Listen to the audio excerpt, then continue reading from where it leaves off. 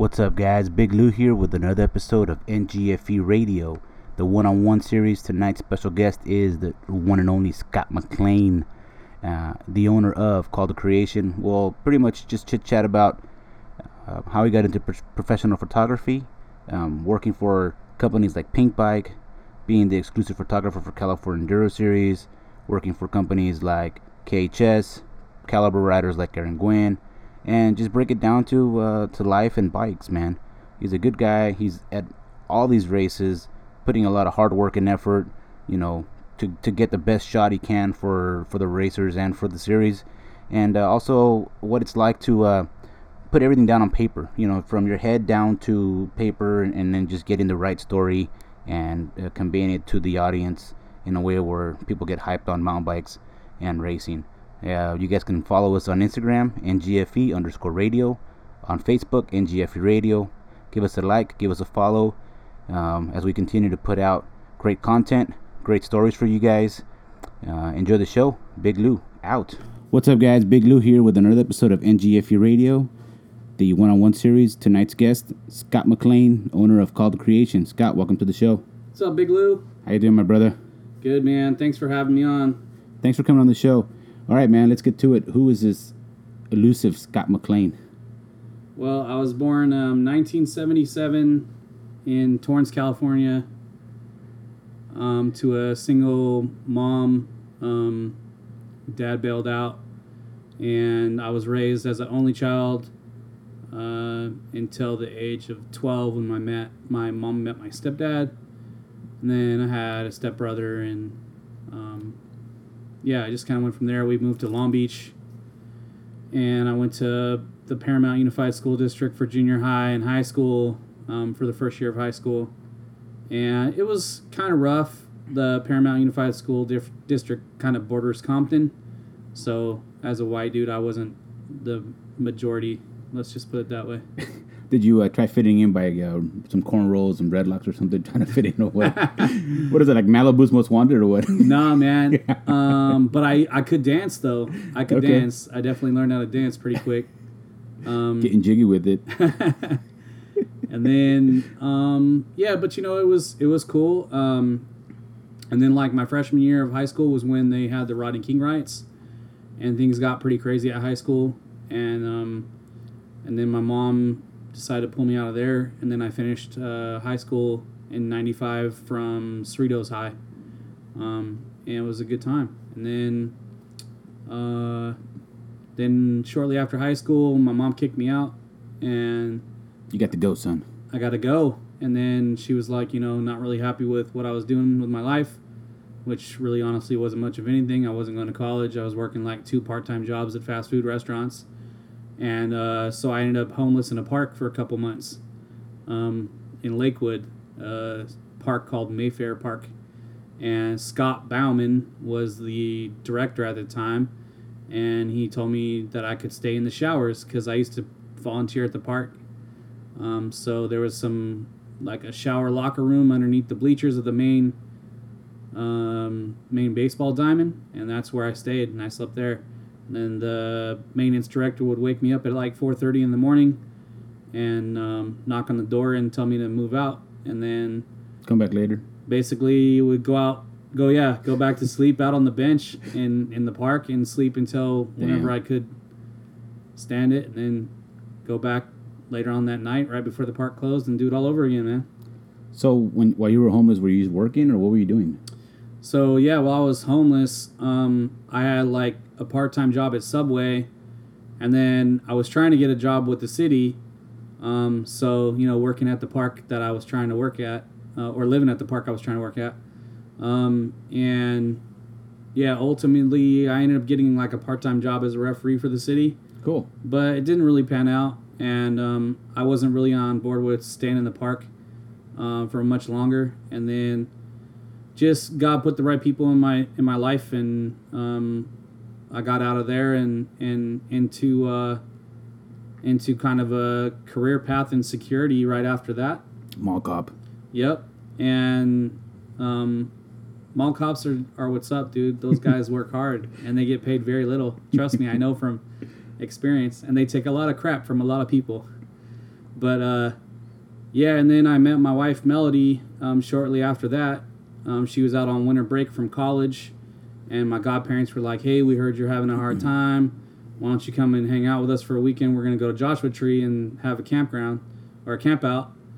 And they didn't tell me that Melody was coming, and I had met Melody once like before in passing, but she lived in Flagstaff, Arizona for her last year of high school, and then in college she went to New York, so we weren't really able to reconnect.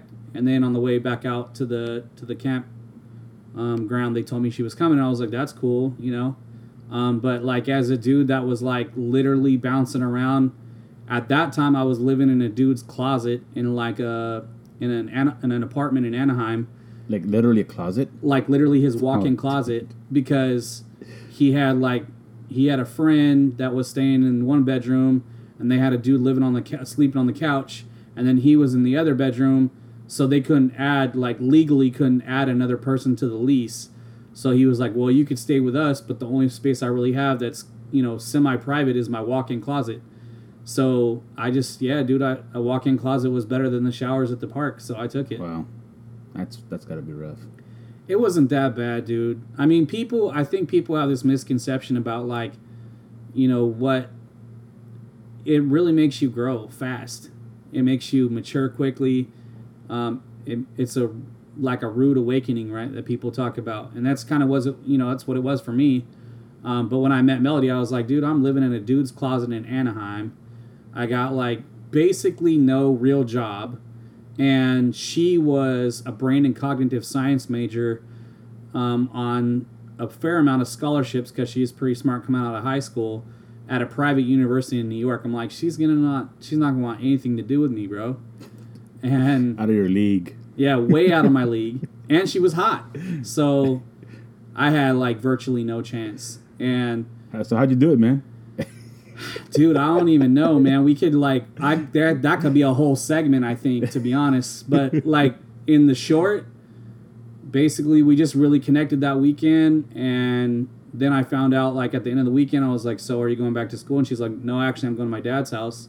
And her dad stayed in Long Beach, and she was going to hang out with him for the rest of the winter break, and she was like, you should come and hang out.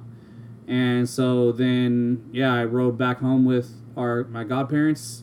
And then, the rest is kind of history. From there, we started dating, and that summer we got engaged, and I lost my job doing security, working at a mall, ironically, and they fired me for some nonsense, and I was just like, all right, well, this must just be a sign. So I was at home, and I usually work swing shift, and she got home, and she was like, why are you home? And I'm like, because I got fired today. And she was like, oh. And I was like, but, like, I tell you what, like, if you can give me, like, $1,500, I think I can make it to New York in my grandma's car. My grandma had gave me a 1976 Ford Granada before she passed away. And it was, like, it was pretty clapped out. Like, I'm not even going to lie. But it was a V8, but it was carbureted. Was it, like, National Lampoon's Vacation? Dude, it was. I stacked up that car with everything I owned, which wasn't much. And, like, I had enough space, if you could visualize it. It was a front bench seat in a 70s car, which is pretty roomy. You could lay fat across that. They're like big boats, dude. Pretty much. But then, like, the front section, basically from, like, the center console to the driver's window was the only open space in the whole car. Mm-hmm. So I drove out, like, to my mother-in-law's house on the 40. She was living in Flagstaff. I stopped there, met up with some other dude that was moving to, like, New Mexico. Drove with him to New Mexico, and then after New Mexico, I was kind of on my own. That's a long stretch, because I've driven that. Yeah. When you get to El Paso, and then through all of Texas, I mean, that's a long drive by yourself, dude. Yeah, we didn't take the 10, we took the 40. Oh, the 40, so you're on top. So I was up higher, and, like, it's even more remote up there, right? Like, you go through Gallup, and then I hit Albuquerque, and my car just died. And I'm like, what is going on with my car? So I called up Melody's dad, who is a mechanic and has been for a long time. And I was like, hey, Mark, I need your help. I don't know what's going on with my car. And he's like, well, where are you? And I'm like, Albuquerque. And he's like, what's the elevation? I'm like, high. And he's like, oh, you just need to adjust your carburetor screw. And, like, told me how to fix it over the phone. And then I fixed it, and then... Fired back up? Yeah, dude, and then it worked, and I got the rest of the way. And then like that, it was a California edition, so it had no heater and no air conditioning. Oh boy. So that winter, we sold it to like this Ford collector in New York that paid me like, I don't know, $700 for it or something like that. And was like, "Is this the original exhaust?" And I was like, "Yeah." And he's like, "Wow, I'll take it." And that's like all it took for them because of the corrosion and the salt and whatnot during the winters. And then I was doing security out there, and it was pretty cold. And that year, in '98, we got married, and we bought our first car together. It was a '98 Pontiac Sunfire. It was purple. We called it the Purple People Eater.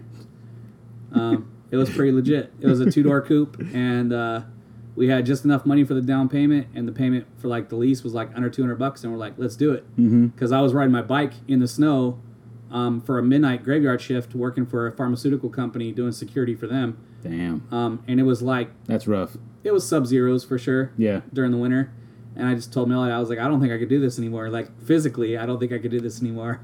So. And then she graduated in 2000, and we moved back to Cali. And from then, it's just kind of been bouncing around. I've had so many jobs that would make your head spin. I've worked for pretty much you name it. I've probably worked in the industry, but ultimately just kind of settled into security, and I had been doing that for a really long time. So how'd you get into photography? Yeah, so from doing security, I was a security director for a 12-man team in Irvine at Shady Canyon, which is a gated community and also a country club in Irvine. And really high-end clientele, really high-end homes. The least expensive home at the time was $4 million, and the most expensive was about $40 million. $40 million? $40 million. Damn. And you had some ballers there, Mark McGuire lived there at the time. I don't think he's there anymore. You had like Garrett Anderson from the Angels was there. Chris Pronger from the Ducks. So this is a while back. But then in 2011, I lost my job, and they fired me after I had meningitis, and I was like literally on my deathbed, and survived it, and then had like 5 weeks off to recover. That the doctor was like, "You can't go to work yet. You're not ready to go." I got back, and like 2 weeks later, they fired me, and they're like, "Your attendance is terrible." And I'm like, "Well, what do you want? I'm sick." I was sick. I was like literally dying. Damn, it's cold-blooded. It was cold-blooded, man. And so I was bummed out, man, because I really felt like that was my spot. I really felt like security was what I was supposed to be doing. And so then my buddy hits me up. He was like, "Hey, let's go out to Utah." And went out to Utah, and I brought like a little DSLR camera with me, like my first digital camera. It was actually my first real SLR camera I've ever owned, and I just shot some photos in Arches National Park, and my friend's mom was a published photographer, and she was like, "Hey, I really think you got some talent. I think you could go somewhere with this."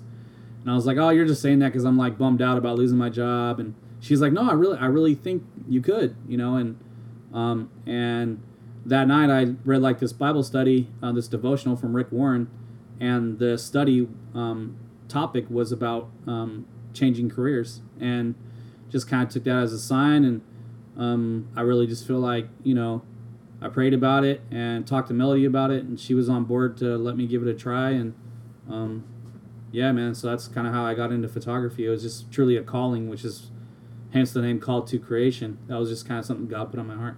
So, but I mean, from just taking pictures and having talent to starting a company, I mean, that's a pretty big step, right? Totally agree. Yeah, for sure. I think, having the support of Melody and not really, at the time, not really necessarily needing a substantial income, because at the time, she was the director of HR for a large company, and they've progressively been taking care of her, and now she's the vice president of human resources for the company, still at the same spot. And so that's just kind of allowed me the freedom, both financially and schedule-wise, to be able to go out and build a business. Because when you're like doing it by yourself, I mean, I say I do it by myself, but it's really not. I really feel like God plays a plan in it for sure, and Melody definitely has been a large part of it in the last couple of years, coming out to shoot with me. But I still do the marketing myself, the social media myself, the content management myself, the website myself. all the sales and customer service and kind of all that stuff, I fall through on my own.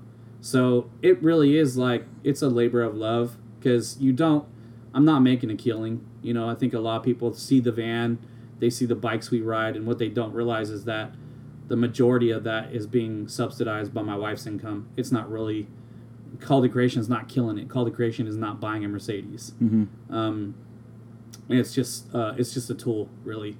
Right. So, yeah, man, I think that's the gist of how the business got built. But I will say that probably a really key player was a dude named Fred Williams. Shout out to Fred. Fred Williams introduced me to Joe Lawwell from Shimano shortly after I started the company. So the company was birthed on June 1st, 2011, and that winter series in Fontana, January of 2012, Fred introduced me to Joe Lawwell. And Joe was like, oh, yeah, you know, I'll take a look at your stuff, send me over some stuff. And I sent him over some stuff. And I was totally not expecting, like, me being 6 months into shooting photography, essentially, that I would have the talent that they were looking for. And just... Because it's such a big company. They're huge, right? They could pick anybody. Yeah. They don't need to pick some small dude that's just getting started. But Right. Joe said he really liked my work and wanted to know, you know, what it would cost Shimano to do the rest of the season. And... that led to exposure on Pink Bike because they were the title sponsor, so they were putting out articles every round using my photo content for those articles. And shout out to Lawwell, because I really feel like Joe Lawwell was very instrumental in terms of being my first true client, and they still use me today. I still get work with them. In fact, I think, fingers crossed, Joe Lawwell hires me to come out to Crankworks. Oh, wow. When is that? Crankworks is the end of August, I believe. That's in Whistler? Yeah, Crankworks Whistler. Nice. Yep. So, how'd you get into writing content for Pink Bike? So Pink Bike came along kind of, I think like the jump start for me was I got a call from a guy named Evan Turpin. And Evan Turpin was running the China Peak Enduro. You guys were there that year. Yeah, I think we all rode up together. Yeah, I think we did, because it was like we're keeping it on the cheap. Yeah. And that's when you had your Silverado. yeah, that's when I had my Silverado. Exactly. And so Turpin hit me up and he said, hey, I talked to this guy named Steve-O from Shimano. And if you guys don't know Steve-O, Steven Partita is his actual name. And Steven knew me from shooting the stuff at Fontana because he was a tech rep for Shimano at the time. And stoked for him because he just got hired to work for NASA. Wow. Which is rad because that's, you know, his kind of area of expertise is aeronautical engineering stuff. And so he connected me with Turpin, and Turpin hired me, and then he was really happy with the photo content that I put out from China Peak that first year. He connected me with Stephen and Megan Gemelos to do the Santa Cruz Super Enduro, which was the next major enduro in California after the China Peak one that year. And Stephen and Megan were really happy, and they asked me how much to do the whole season the following year for the California Enduro Series. That was the first year that they actually created California Enduro Series? I believe so. Okay. I believe so, yeah. I believe prior to that, it was very just kind of... Sporadic? Sporadic and I'm going to say like kind of piecemealed together. It was just kind of like, you know, hey, let's do this, hey, let's do that. But they, like, this year is their 5th year, so... I mean, if this year is 17, then I would say they started in 12. So, yeah, and I started my company in 11. So the timing seems about right, but I'm not 100% sure. But now California Enduro Series is my largest client. Like, wow. Without them, I don't think I could continue to operate. Really? Financially. They've come a long way. I mean, obviously, you're saying 2012 to 2017. Right. You know, we've been doing them since day one. Yeah. So, you know, it's changed a lot. It's progressed a lot. But how'd you get into Pink Bike? I mean, is that the reason that you got into Pink Bike, writing articles and, like, actually being a staffer at Pink Bike? Are you a staffer, or, I mean, what's your position at Pink Bike? My position at Pink Bike is still a freelance guy. Okay. I'm not on staff with them. I do get commission letters that are, like, official assignments from them, but I wouldn't consider myself a staff guy yet. Ultimately, that's where I'd like to get. Okay. But how I got there, I think it's a combination of the exposure from Fontana's with Joe Lawwell and the CES series stuff. And then I think 2 years ago, I want to say, was the first year they hit me up and said, hey, we need someone to cover the entire Fontana Winter Series. Mm-hmm. Would you be willing to do that? And until then, they had Dan Severson doing it. And shout out to Severson. Thanks for the opportunity, bro. He took a full-time position with Troy Lee. So wow, good for him. Yeah, he didn't really have the opportunity the free time to go and work the Fontana Winter Series anymore. Yeah. So I kind of stepped into that position. And then last year, after doing the Fontana Winter Series for the whole season again, and even a couple of the Nevada State Series out of Bootleg for Pink Bike, I asked them if I could come in and work for them for free at Sea Otter. I just wanted to get like a real big event experience, right. And they were on board with it. And I just told them, I'm not even going to charge you. I don't even want money. I just want to be able to shout out one of the best dudes. And I've always kind of looked up to Colin Meager. Shout out to Colin. That dude does amazing photo work. He does great article content. He takes his job very seriously, and that's me. That's kind of my mindset is like, I don't want to play. I'm here to do a job. Yeah, I've seen you out at the races, man. It's a long day. It's hot. China Peak, for example, you're like, hey, Scott. Hey. You're all focused, you know what I mean? You're like tired. You've been up and down the mountain several times. And, you need to get the shots done. You need to get the edits done. So I think for after that, you kind of disappear into your van and you start putting in work. Right, for sure. Like a great example was Sea Otter. This year, so last year I volunteered for them and worked over with Colin. This year they had a couple of main key folks drop out. And so they had a kind of an opening that they were looking to fill. So Colin and I worked Sea Otter together by ourselves pretty much on the race coverage side. So I did the Pump Track Invitational full article on my own, both the photos and the content, the actual copy. And then same thing for the downhill. And is that the biggest event you've covered so far in your career? I would say yes, because it gets international exposure. Yeah. I agree. For sure. And it was stressful, man. I'm not gonna lie. Like the first night that I did the article on my own was Friday's Pump Track, and I was up until I think like 3 a.m. Riding in the lobby, the same hotel you guys were staying at with Kenda. Yeah, that's right. And I was just out there writing in the lobby, man. Eating some cookies. Eating cookies, drinking coffee, bro. Yeah. That's what's up. That's what's up, dude. Yeah, pretty much. And I ended up getting up like 5 hours later to go in Saturday for slalom coverage. So you started with a Nikon, you said? I started with a Nikon D3000. So, I mean, obviously now you're shooting high-quality stuff, so you have to have professional equipment, right? Yeah. So what are you on now? I transitioned over to Canon shortly after the first Fontana for when I was shooting for Shimano, because I was you could see the quality right away. And then in my second year, I moved to the 7D Mark I, and I started selling a lot of commercial content to companies. And I really feel like I wasn't doing anything different in terms of editing or composition. The way that I was shooting was still the same. It's just the clarity and the colors right out of the camera were coming out better. So it's got to be a big investment then too, to take your job seriously, because obviously you don't have just one camera, one body. You have several lenses depending on what you're shooting, right? Right, yeah. Right now our current setup, just for geeks that feel like geeking out with me. I think you're the only one, but okay. No, I doubt it, man. People actually love this stuff, I think. And if they don't, oh well, here it goes. So my wife, Melody, shoots with the 5D Mark III, and she typically uses a 70 to 200 2.8L zoom lens, and then I'll shoot with a 1DX with a 50 millimeter fixed 1.4 and a 17 to 40 wide angle f4 lens. And the only thing that's not L glass is the 50. It's probably one of the best lenses that Canon makes, and it's cheap. I think I got it for like under $300. Okay, so now we're talking about relationships and the teamwork. So So you and your wife shoot together? Yeah, we definitely shoot together. She started doing that with me, I'm going to say 2 seasons ago. I'm going to estimate like 2 seasons ago.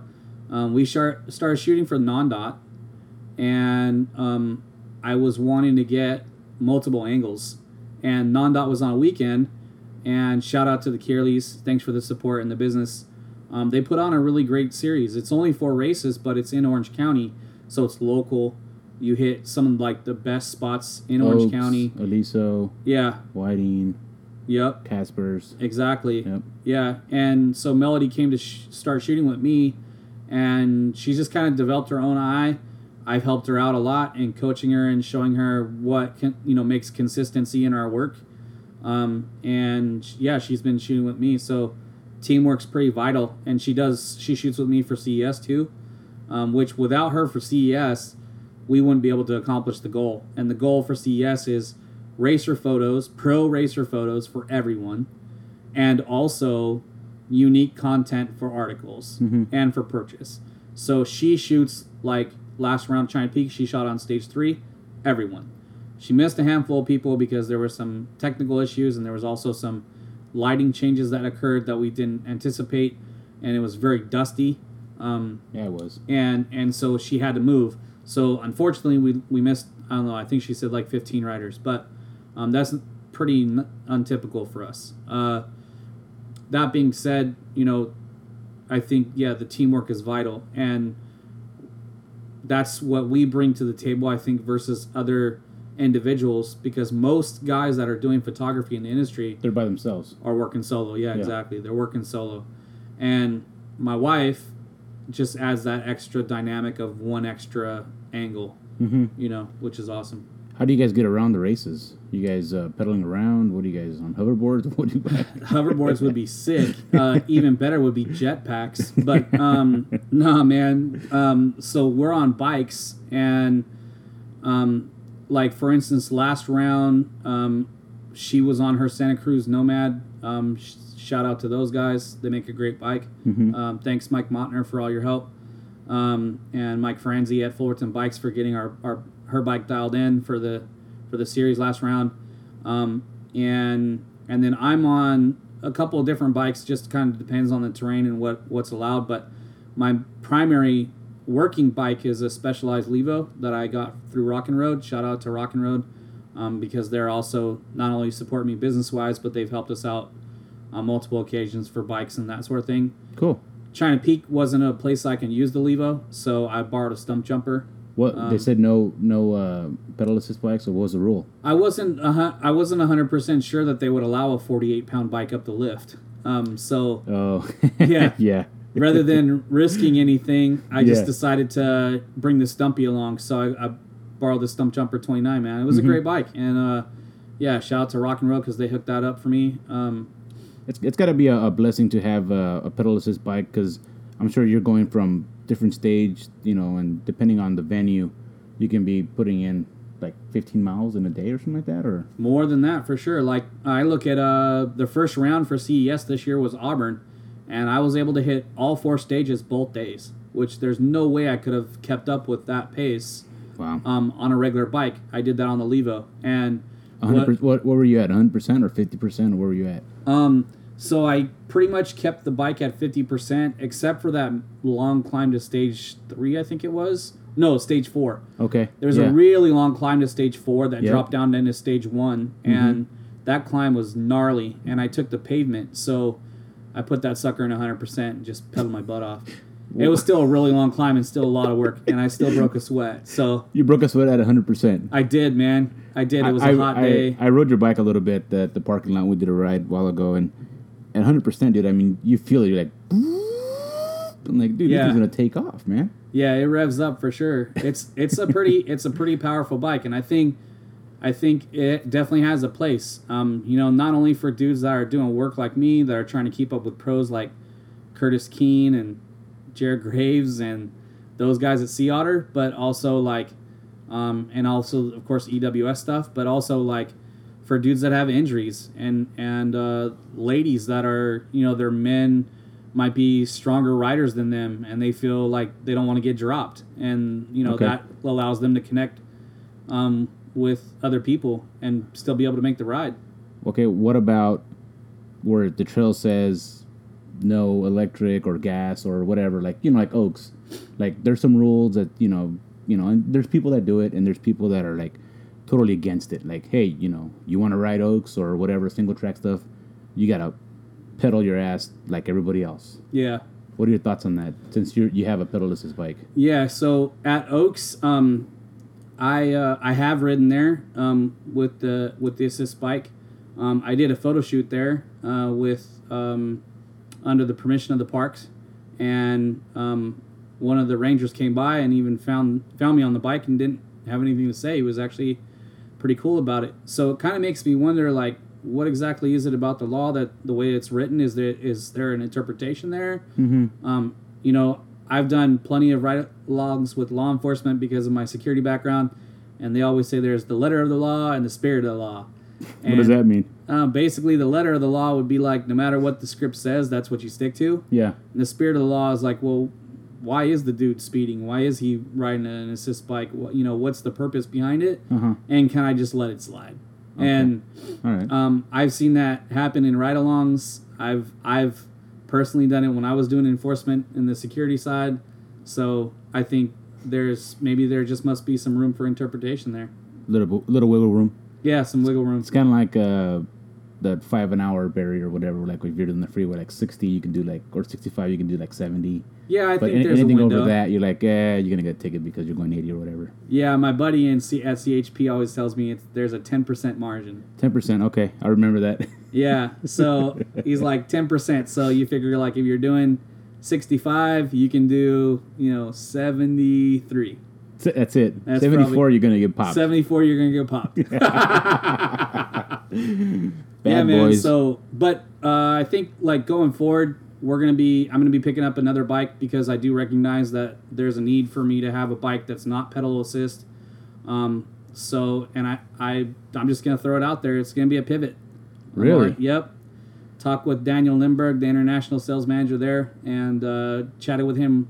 Long conversation last night, and okay. He wasn't at all disappointed in me riding the Levo. In fact, he totally respected the idea, and he said there's no conflict. He goes, one's going to bring you happiness, and the other one's going to help you do your job. And he goes, we're stoked that you're wanting to be happy on a Pivot. So that's I think the direction we're going. Why Pivot though again? So I really like DW Link has been a pivot system that I've liked for a long time. My very first full custom full suspension bike was a Turner, a 5-spot that I got through the path a very long time ago. And that I still remember to this day how much I love the DW linkage and how well it works.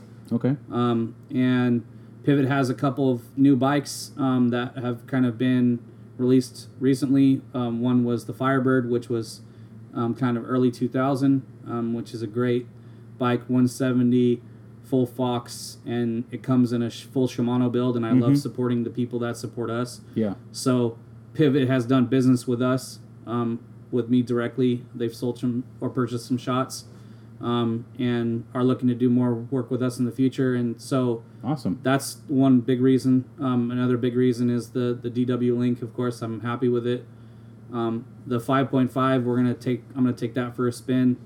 I'm gonna borrow one from Pro Bike Supply tomorrow, and we're gonna go out to Snow Summit. Cool. And ride, and so yeah, probably just be all. I'm sure by the time people hear this podcast when it's released, I'll already be on a Pivot by then. Now, it's just gonna be you on a Pivot, or is Melody gonna switch her bike as well? Melody's super stoked on the Nomad, and I don't blame her. I'm not saying that any bike is a bad bike. We all, we're all different people. We all ride differently. We all ride different terrain. We all have different ways that we pedal, even down to your pedal stroke, even down to your body position. And I think that, that's what makes the world so great, is that you do have variety and options. Well, the path motto is love the bike you ride. Right. So you got to love the bike you ride. Doesn't matter what you're on, as long as you're on a bike, riding with your friends, having a good time, getting a little bit of exercise, a little sweat on, huffing and puffing, but you're out enjoying nature, right? Yeah, I totally agree with that. Totally agree with that. So yeah, I'm looking to get something that's non-pedal assist so that I can go out and ride my buddies without catching a ration of crap about it. Good. I'll start riding with you again. All right, sweet. Awesome. So who was the biggest client, biggest individual that you shot for professionally? So I think I would have to say Mike Pence, the current vice president. I did a piece for the guys over at Mountain Bike Action called A Tale of Two Bike Parks, and it was about a bike park in Terre Haute, Indiana, and the new bike park that's coming out in San Jose. Shout out to Justin Beck at the city of San Jose. They're going to be opening, last I heard from Justin, sometime in September of this year. Terre Haute was already open. The grand opening, Mike Pence showed up because he was also the governor of the state at the time, and it was one of their centennial projects. And so I showed up. I flew in, and I showed up, and Brian Lopes was there with Hill Ride, which shout out to Hill Ride. Those guys are doing big things too. Just trying to bring bike parks to the world, and We need some in Orange County. Yeah, they're working on projects in Cali. Yeah, I agree. I totally agree. We definitely need bike parks in this area to get kids back in a positive direction. And so working on that project, I showed up and they said, "Hey, by the way, Pence is here, and you're gonna have to deal with Secret Service." And I got nothing to hide, man. My background in security, I've kept a clean nose. Did you get a cavity check? I didn't know no cavity checks, but I did get sniffed by a dog. Okay. And that was an interesting experience. And like, don't move, don't look at the dog. Yeah, pretty much like they had me open up my camera bag and step back from it, and then the dog smelled the bag, and then the dog came up to me and started sniffing me a little bit, and then just walked away. And I was like, I must be good. And they're like, you're good. And then I was like, okay, so do I need like a press credential? I mean, I'm used to shooting at bike events where you wear a placard on around your neck, like on a lanyard, or you're wearing like a vest that says media or photo or something that identifies you.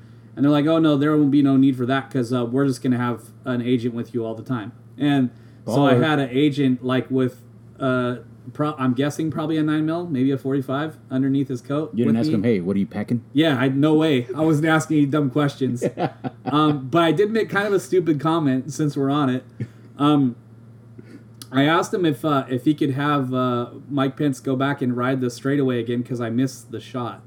Oh. And they looked at me funny, and I was like, never mind, we can just carry on. Because I missed the shot. Yeah, it was pretty bad. It was pretty bad. Did it go over all their heads, or they like, oh, this guy? No, I think they were just, yeah, they didn't look amused. Secret Service dudes take their job very seriously. I can imagine. Yeah. Especially nowadays. Well, they showed up with like 6 Suburbans full of Secret Service agents for one dude, right, and his wife.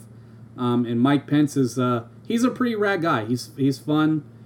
He got on a bike after his speech and rode around. Shake his hand like, hey, what's up, Mike? How you doing? You know? Yeah, for sure. Yeah, I mean, he's very approachable, and I think it was pretty cool. And I didn't get tackled at all by Secret Service, so that's more important to me. There you go. Yeah. So he's a mountain biker at heart, or is he just there just for the pictures? I think he was there because it was his baby project, like his thing, and it was huge. It's 300 acres, tons of single track. They have like dirt jumps, a slalom. They have so awesome. Yeah, pump track for kids, pump track for adults. There's even a lake jump, dude. I know there's a jump that goes into a lake. It's like a beautiful downhill. And this bums me out, dude, because we don't have that here. I mean, we had the Orange Y. I never went there, but you know that's like mountain biking, BMX, like started here in SoCal, and we don't got jack, dude.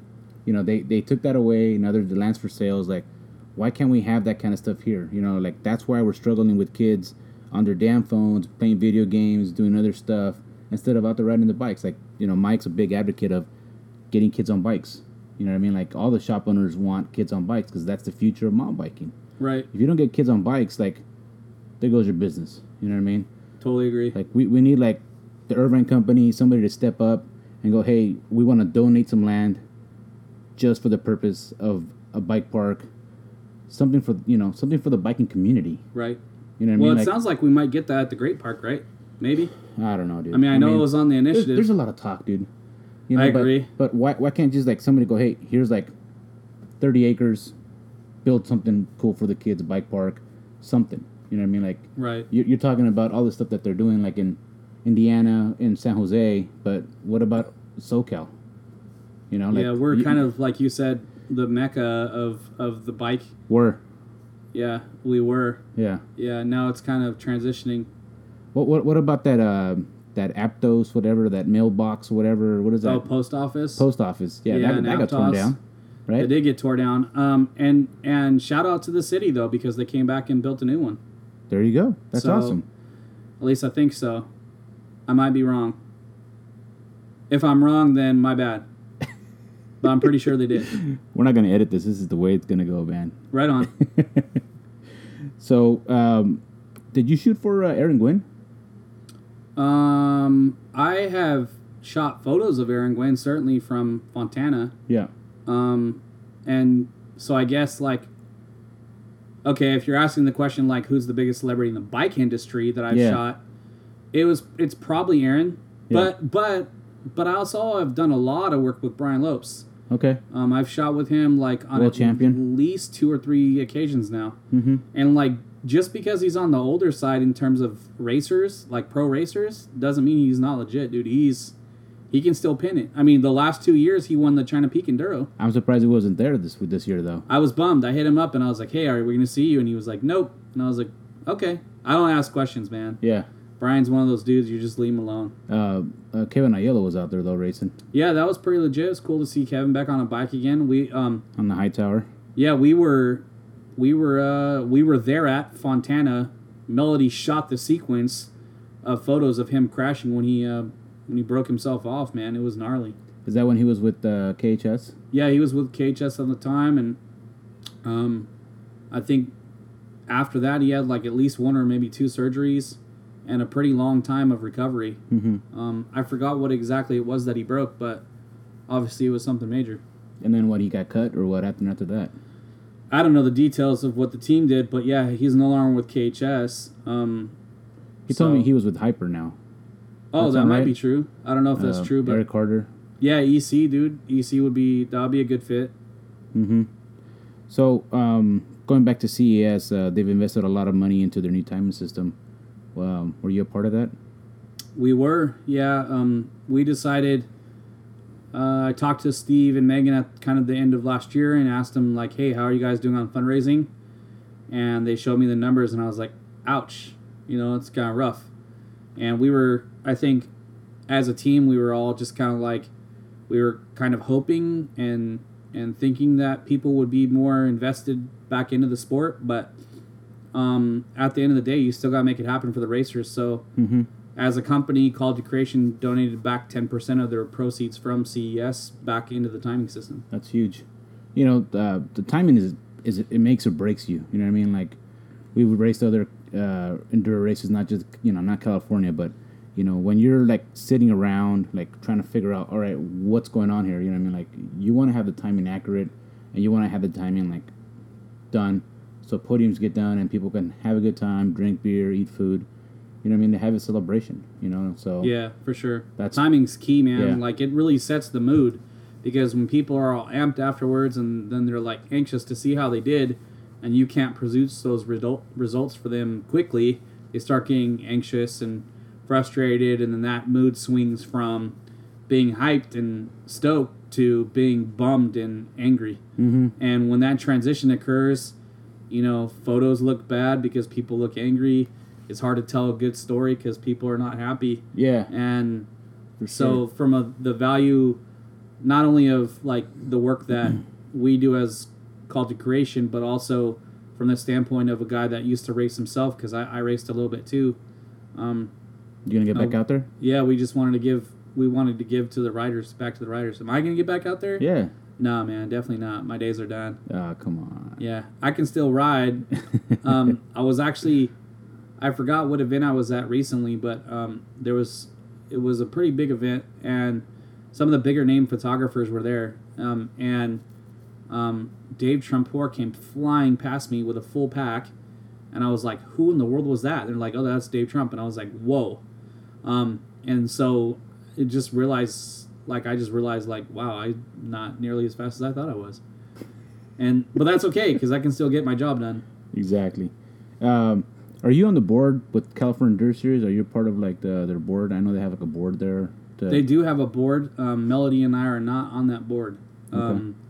We certainly have been to a couple of the meetings. We certainly are a part of the planning process, but primarily just from the standpoint of providing the services that we provide and addressing people's concerns regarding photos and photo coverage. Okay. So you've been shooting for CES for a while. Where do you see the series or the sport kind of what direction you think it's going? It's going good. I mean, what do you think? I think CES is doing something different that most people, or I should say most other enduro organizations, are not doing as well, and they really make it an experience. It's not really a race. It's definitely like it's a total package, and they're every time we've sat down with them to talk and listen, and it's always been about progressing that experience as a whole. And, of course, that entails the race, but they're also trying to focus more on, camping and lifestyle. And I enjoy the camping part of it. It's totally fun. So I think that's great. What it looks like for the United States outside of CES, like what enduro looks like in a bigger scale, I think what EWS is bringing to both, Colorado and to Crankworks Whistler is good for North America for sure, but we need more. We need more everything, not just enduro. We need the GRT series is struggling or what? In my opinion, I was fortunate enough to go and be on assignment for a pink bike at the GRT at Angel Fire. Angel Fire Resort is a ridiculously amazing resort in the middle of nowhere, but it's an amazing resort. And their hospitality, not only for myself, but for the riders and the participants that were at the race, was above reproach. I've never seen that level of accommodation, not only for myself, which they did a really good job taking care of me and one other guy from media, but also for the riders. And they were trying to do everything they could to make it a great experience for them. I don't even want to start on the USAC UCI debate. I don't even want to go political. We just had Scott Tedrow on the show, and the history behind what he did for cycling. I mean, from what it was to what it is now. I mean, he's the reason that we have what we have now. You know what I mean? So I think there's a lot of room for improvement, especially on the gravity side. The enduro side, you mean? The enduro downhill side? Correct. Yeah. Yeah, I really feel like the UCI needs to bring a World Cup to the United States. Mount St. Anne is great. I'm not personally intended yet. It's on my schedule for 2018. I will be going, so that will give me a better perspective of what a North American World Cup looks like. Maybe there's not enough demand there. I'm not really sure. But what I do know is that we are one of the largest contributing countries to the mountain bike industry in terms of dollars, but we are not rewarded by UCI for a major gravity event. I think that's kind of a bummer. Yeah. Well, I think talking to Steve a while back, they're trying to make a North Star, maybe a EWS stop, because there's a lot of mountain there, and they have a lot of trails that can offer that would be challenging enough for riders like Richie Rude. Yeah. So hopefully that'll happen one of these days. That'd be rad. I would love to see a GRT at Angel Fire, or I'm sorry, not a GRT, a UCI World Cup at Angel Fire. There's certainly enough elevation there. The winning run was over 4 minutes long from Bruce Klein. So they have certain criteria that they have to meet to make it a UCI type of a race? I'm not exactly sure how the rules work, but I know that in terms of capacity, I think there was more than enough room to bring in a World Cup level event to that resort. But there's also other resorts I think that could hold it too. So I think it will just, I don't know, we'll have to see how it plays out. Yeah. Where do you see Call to Creation in the next 5 years?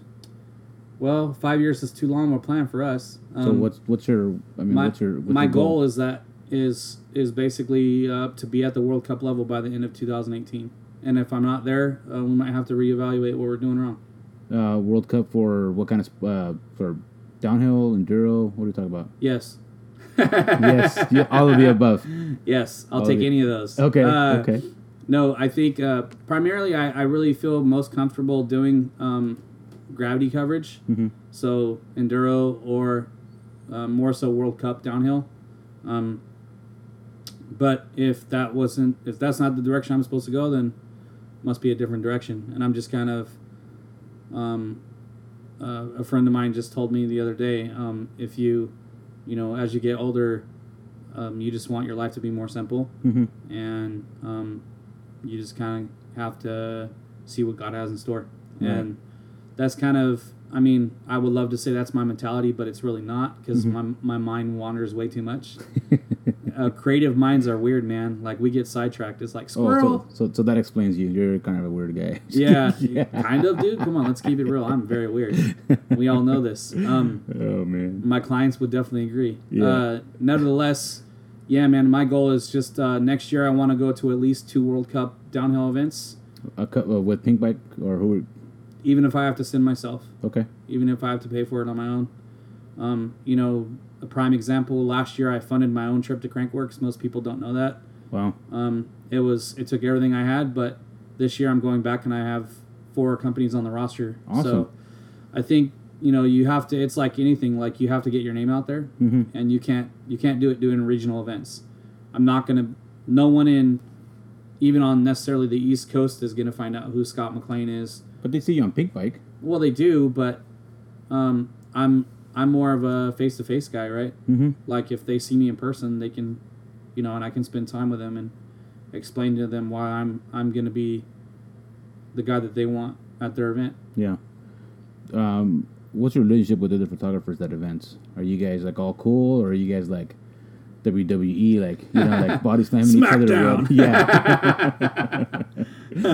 Dropping elbows. Yeah. Well, I used to be that way, honestly, because I still saw like those guys as my competition, and those guys are taking money out of my pocket from sales, and the growth of my company, and putting food on my table. But now I've kind of switched gears this year, and I just told myself, if I help others succeed, I'll succeed myself. Mm-hmm. And so I got an opportunity earlier this year to work with Steve Schambeck from PLS Photography, another local guy here in Orange County, on the Hunker ride for Todd Brown and Pedal Industries. Mm-hmm. And we did a great job. I really feel like we worked well together. And certainly the opportunities are always there to backfill. Hey, I got something going on and I'm not going to be able to do it by myself. Well, then who can I count on? You know, and making those relationships happen. And just realize, I used to think that the industry wasn't big enough, that, my market share from a business standpoint was too limited mm-hmm. to allow those guys to infringe on my territory, if you want to call it that. Mm-hmm. And now I've just realized, no, dude, it's not about, because it doesn't need to be regional. It can be on the world level. Mm-hmm. But you have to get yourself there. It's not really about them. It's about your business and what are you doing to make it happen for yourself? What are you, are you spending time in meditation and prayer to make it happen? Are mm-hmm. you thinking about that? Are you visualizing it? I think Bruce Klein told me, shout out to Bruce Klein. Bruce Klein told me something that was pretty powerful. And the dude's he's a young guy, dude. And he said, Scott, if you can visualize it, it can happen. And I think he takes that from the perspective of, I've seen him do it too before a race. He'll sit on his bike and he'll be pedaling and he'll have his eyes closed and you'll see his head moving and his arms swaying. And he's literally visualizing himself coming down the race course smoothly, taking the lines that he wants to take. Mm-hmm. And that's really no different in my business, man. I can visualize where I want to be. And if I say this is my goal, there's no one stopping me from that goal except for me. Yeah. Those are good words. Where can people find your work? All over the place, hopefully, but primarily my website is calledtocreation.com. And you can follow us on Facebook. Our Facebook page is facebook.com/called to creation. It's our fan page. And our Instagram account is @called to creation. You can also follow my wife's Instagram account because she likes to do things on her own sometimes too. And she is @Mrs. CTC. It's MRS.CTC. Right on. So, what's your takeaway? What's your last bit of advice for all the listeners out there? You know, man, I thought about this because we kind of went over it before, but I think at the end of the day, relationships are most important. And just Mike Franz told me one thing once. Franzi, he said, "Love people and the money will come." And I think that's needs to be everyone's perspective in life. Mm-hmm. If you can just love people and have relationships and friendships, the money will eventually come back around. And that's a business take. And I think a personal take would be try not to ruin relationships because you never know where they're going to lead. That's tough. That's really tough. Yeah. Cool. Really tough. Well, Scott, thank you for coming to the show. This Thanks, is Big man. Lou, NGFE Radio. You guys can follow us on Instagram, NGFE_radio. Also on Facebook, NGFE Radio. And you guys are going to be listening to us on SoundCloud, so give us a like, give us a follow. All right, guys, thanks for the show. Big Lou out.